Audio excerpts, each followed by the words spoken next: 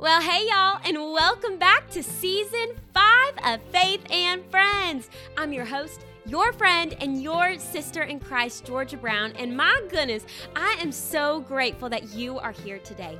Whether this is your first time joining us or you've been a friend of the podcast for a while, I just want to say up front, I love you so much, and so does God. Oh, y'all, seriously, Faith and Friends is just that. It's just a bunch of us friends hanging out, growing in our faith, and this podcast is interview style. It is so fun. We usually just hang out with a friend and learn all what the Lord is doing in and through their life. It is such a joy. But today, it's just gonna be you and me. I'm so grateful for this special episode where it's just us, and really, as we grow together, we have to know each other. So I'm gonna share a little bit of my testimony with you today and just how we got here. How did the podcast even start? How did my prayer closet start? And truly, where I feel the Lord is stirring us and taking us into the episodes to come as we start a series, which is gonna be so fun. So I'm so grateful for you, and I'm beyond honored that you spend a little bit of your time today with me. Well, alrighty, let's dive right in. Well, hi friends, I'm Georgia Brown, and no, I'm not actually from the state of Georgia. I'm actually from Arkansas, and I grew up in the same house, this little red brick house with a white picket fence, for the very first 18 years of my life, and you know what? My precious parents, they still live there. I grew up in the Lutheran denomination at a church where, at one point in my childhood, 4 generations of family attended there. It was so special, but it was my normal. And now that I look back, I see how truly special that season of life was. And once I hit 9 years old, y'all, I stopped attending Sunday school, and I started singing on the worship team with my grandpa, and my dad played acoustic guitar, and it was just such a sweet season. Music has always really been a part of my life since I could talk. I wouldn't give the microphone back at 2 years old because I wanted to sing Jesus Loves Me at church. It was sweet. Mom has it on video. There's proof. And then at 5 years old, I began taking piano lessons. And because of my dad's love for music, this became such a quick and easy love for me too. But when I was 12, the church we were at with this Lutheran denomination as a whole, they were going through a split, which caused my family, among so many other families, to part ways. And so this was really the first time in my life that I had experienced a little bit of church hurt. I was so sad to leave all the people that I had loved, and leaving people you love is hard. But now that I look back, y'all, God had a plan all along. He always did. And he always will have one, because that is who he is. He is the same yesterday, today, and forevermore. So we can trust in him and lean not on our own understanding, but in all of our ways acknowledge him, knowing that he's going to make our path straight. So here we are at 12 and a half. Yes, the half counts. I was handed a hymnal and informed that I was going to be the new worship leader at our little church that we were starting. And from that point on until the age of 18, where I left for college, I led worship faithfully in my local church with my daddy on guitar, my grandpa singing, and often my brother would sing too. And a couple other precious, faithful people joined us as well. And occasionally, when mama wasn't clicking away on the PowerPoint, we would get her to play bass guitar with us too. It was a special season. But if I'm honest with you, friend, it wasn't always easy. I fell into church leadership as a kid. Like truly, when your girl was becoming from a girl to a woman, I was, you know what I mean. I was going into leadership. And so my youth group on a Sunday morning, on a good day, was like 6 people, where half of them were my family. So I tried out other youth groups in town, but I don't know about you if you've ever felt this way in youth group, but I just felt out of place. It wasn't until Georgia left Arkansas to come to Tennessee for college that my faith became real to me. I remember it like yesterday, y'all. The car was so packed as we were heading the 9 hours to Tennessee for my freshman year of college. From my house, the doorstep, to dorm 232 at Middle Tennessee State University, the campus, y'all. It was a 9-hour car ride where you couldn't even really see out the car because we had so much stuff in it. But I remember that we were going over the Memphis Bridge, headed from Tennessee into Arkansas.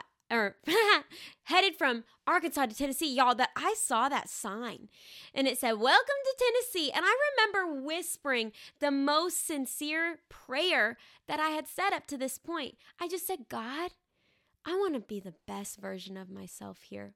But really what I was saying is, "God, I want to know you. God, I want to be more like you. I want to follow you. What does this mean?" But from my little heart, it was, "God, I just want to be the best version of myself." And the best version of ourselves is a more godly version of ourselves. And so truly, I had never moved before in my life. You see, I was in the same school system from second grade on. And so now I was headed 9 hours from my cozy bed, the comfort of mama's cooking, and I only knew my roommate from the looks of her social media. So now it was just me and Jesus. And I could write a book on my 4 years of college, but to make 4 years a short little blip, y'all, let me tell you, college was the best season of my life.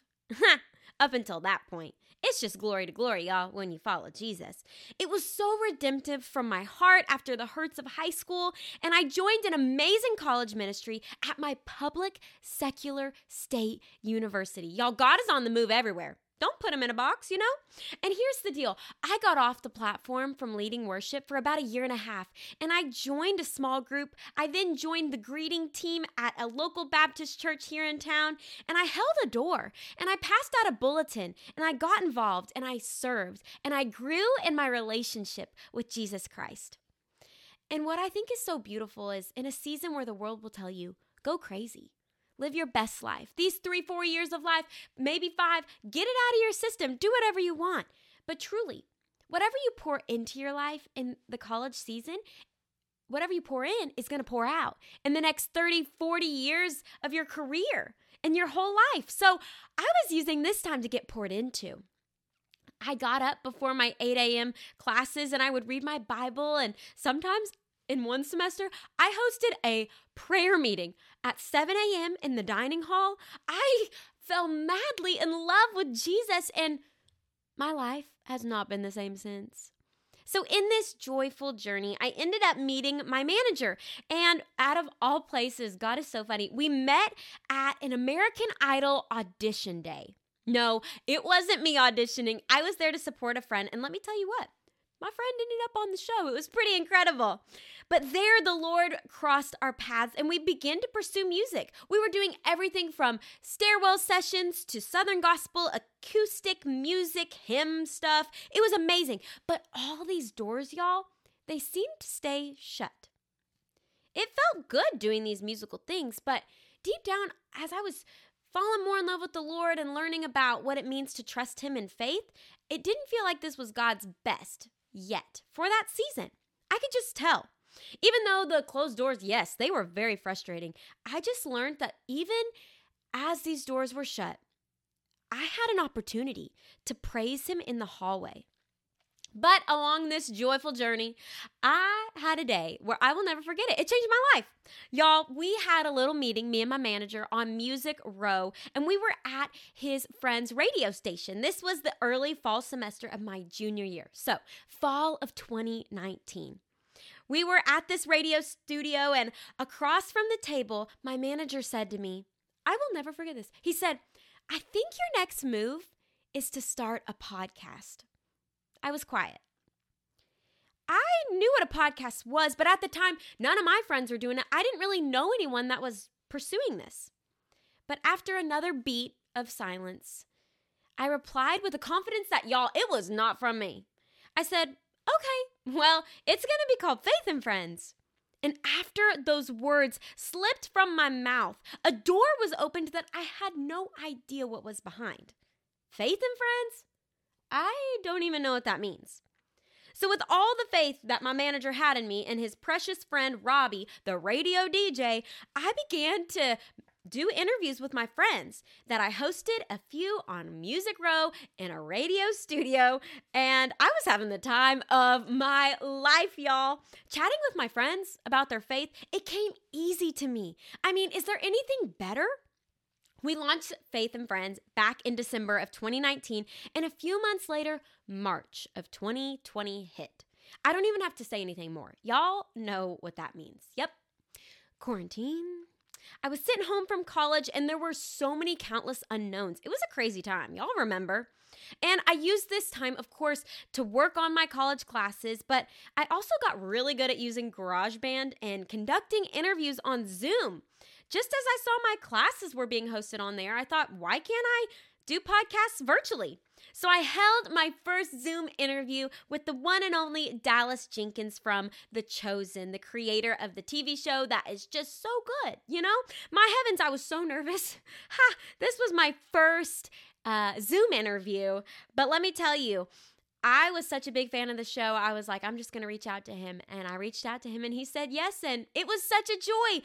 And once I did that first virtual interview and I got that out of the way, I literally felt like I could do anything. Now, here we are, a pandemic later. I got my very expensive piece of paper from my good old university that I love so much. And I fell in love with Jesus. During this time, I was still writing songs and leading worship at church, but I left my public state university doing full-time ministry. Only God could do that. So now we're here at season 5. You know, I never would have thought I'd love to interview people and share these conversations so much.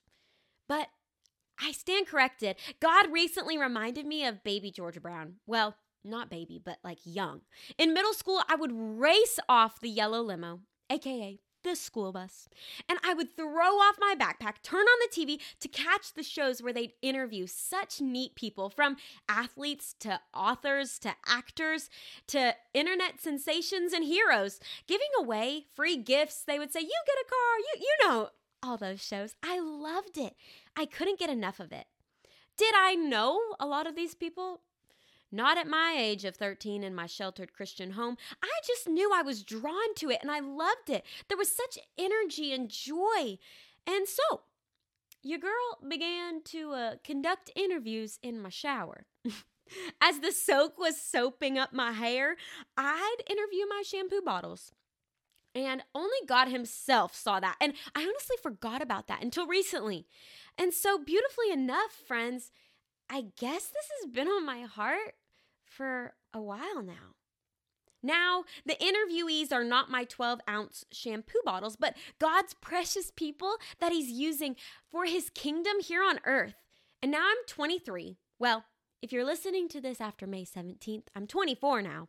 And I'm pursuing Jesus in all I do here in the post-grad single life. So, for so long, I thought music was it for me. Because I led worship from the age of 12 and a half on, I really truly made it my identity. I thought that a 3.5-minute song on Sunday morning was all I was made for. Music did become an idol, and somewhere along the way, I lost my love for it, and I wrapped my whole being in it. And through college and now the post-grad life, God has shown me that he wants to use all sides of our voices. This stands true for me and for you, friend. What he does for one man, he does for another. He wants to use not just some of you, but all of you. All areas of who you are. So through faith and friends, I don't know about you. I pray this is so true for you, but I have found freedom through this podcast. This is where we get the tagline from at the very end of our time together. There is a song on your heart only you can sing. Your voice is important because, y'all, it's true. God wants to use all of you, all of your voice, not just in a song, not just in a classroom, not just fill in the blank, you name it. Now, yes, I still do music, but it's not the foundation of who I am. My identity is in Christ, and music, it's just the overflow. And God has shown me how he can use my voice through interviews, Instagram captions, songs, and, well, a surprise that I have to share with you in just a few weeks. Hint, hint. So that's a little bit of my testimony. And now that we're real friends, oh, that makes me so happy. That's a little bit about me, and I can't wait to hear a little bit about you. So send me a message on Instagram at I am Georgia Brown, or leave us a review and just tell me a few of your favorite things. I'd love to know. So, friend, season 5. I can't believe it. I'm so excited that we are going to start a prayer series together. Over the next few months, we're going to hear some incredible conversations from our friends, some new and some returning to the podcast, to just share what has the Lord done in and through their prayer lives, through different situations, circumstances, and different seasons. It's going to be so encouraging because prayer is friendship with our Father. Prayer is just sharing our life with our Savior. And prayer is being honest with yourself and with God. So I have one more story to share with you about how prayer, it truly changed my entire life. So back to the college days. About a year before the podcast, 2018, I lived off campus for the first time in an apartment with two precious roommates. It was the first time not being in a dorm, so y'all, I thought I was living large. It was amazing. Which, we were maturing and getting there, and it was the first time that I'd had my own little bedroom, my own bathroom, and my first ever walk-in closet. It was a big deal, y'all. But one day, one of my roommates shared with me that she had went to a party, and she was sharing this story with me on the couch, and y'all, it shattered my heart to hear that she had been taken advantage of at a party. Literally, the wind was taken out of me. And it was for the first time that reality hit me that, wow, I can genuinely do nothing about this situation. So I literally just held her. I gave her a hug, and I listened. And after that, I remembered a movie I once watched called War Room, where a precious old lady named Miss Clara, she prayed in her closet. And she called it her war room. Now, up until this point, my closet back home, it seriously was a sliding door and you could just fit your arm in, grab what you needed, and go. But now my big girl apartment had a little walk-in space. So after I held her, I went back to my room. And just as I saw her do in the movie, I went to my closet and I closed the door, sat inside, and I literally began to weep. I was heartbroken that this would happen to someone that I loved. And I couldn't do anything about it, but I knew God could. So I grabbed a piece of paper and wrote out a prayer for my friend, and I stuck it on the wall. This was a physical act of surrender for me. By putting the prayer on the wall and then having to get up, close the door, and go about my day and go to class, I physically gave this to God. And it was just an outward sign for me to show God, hey, I trust you. I give this situation to you.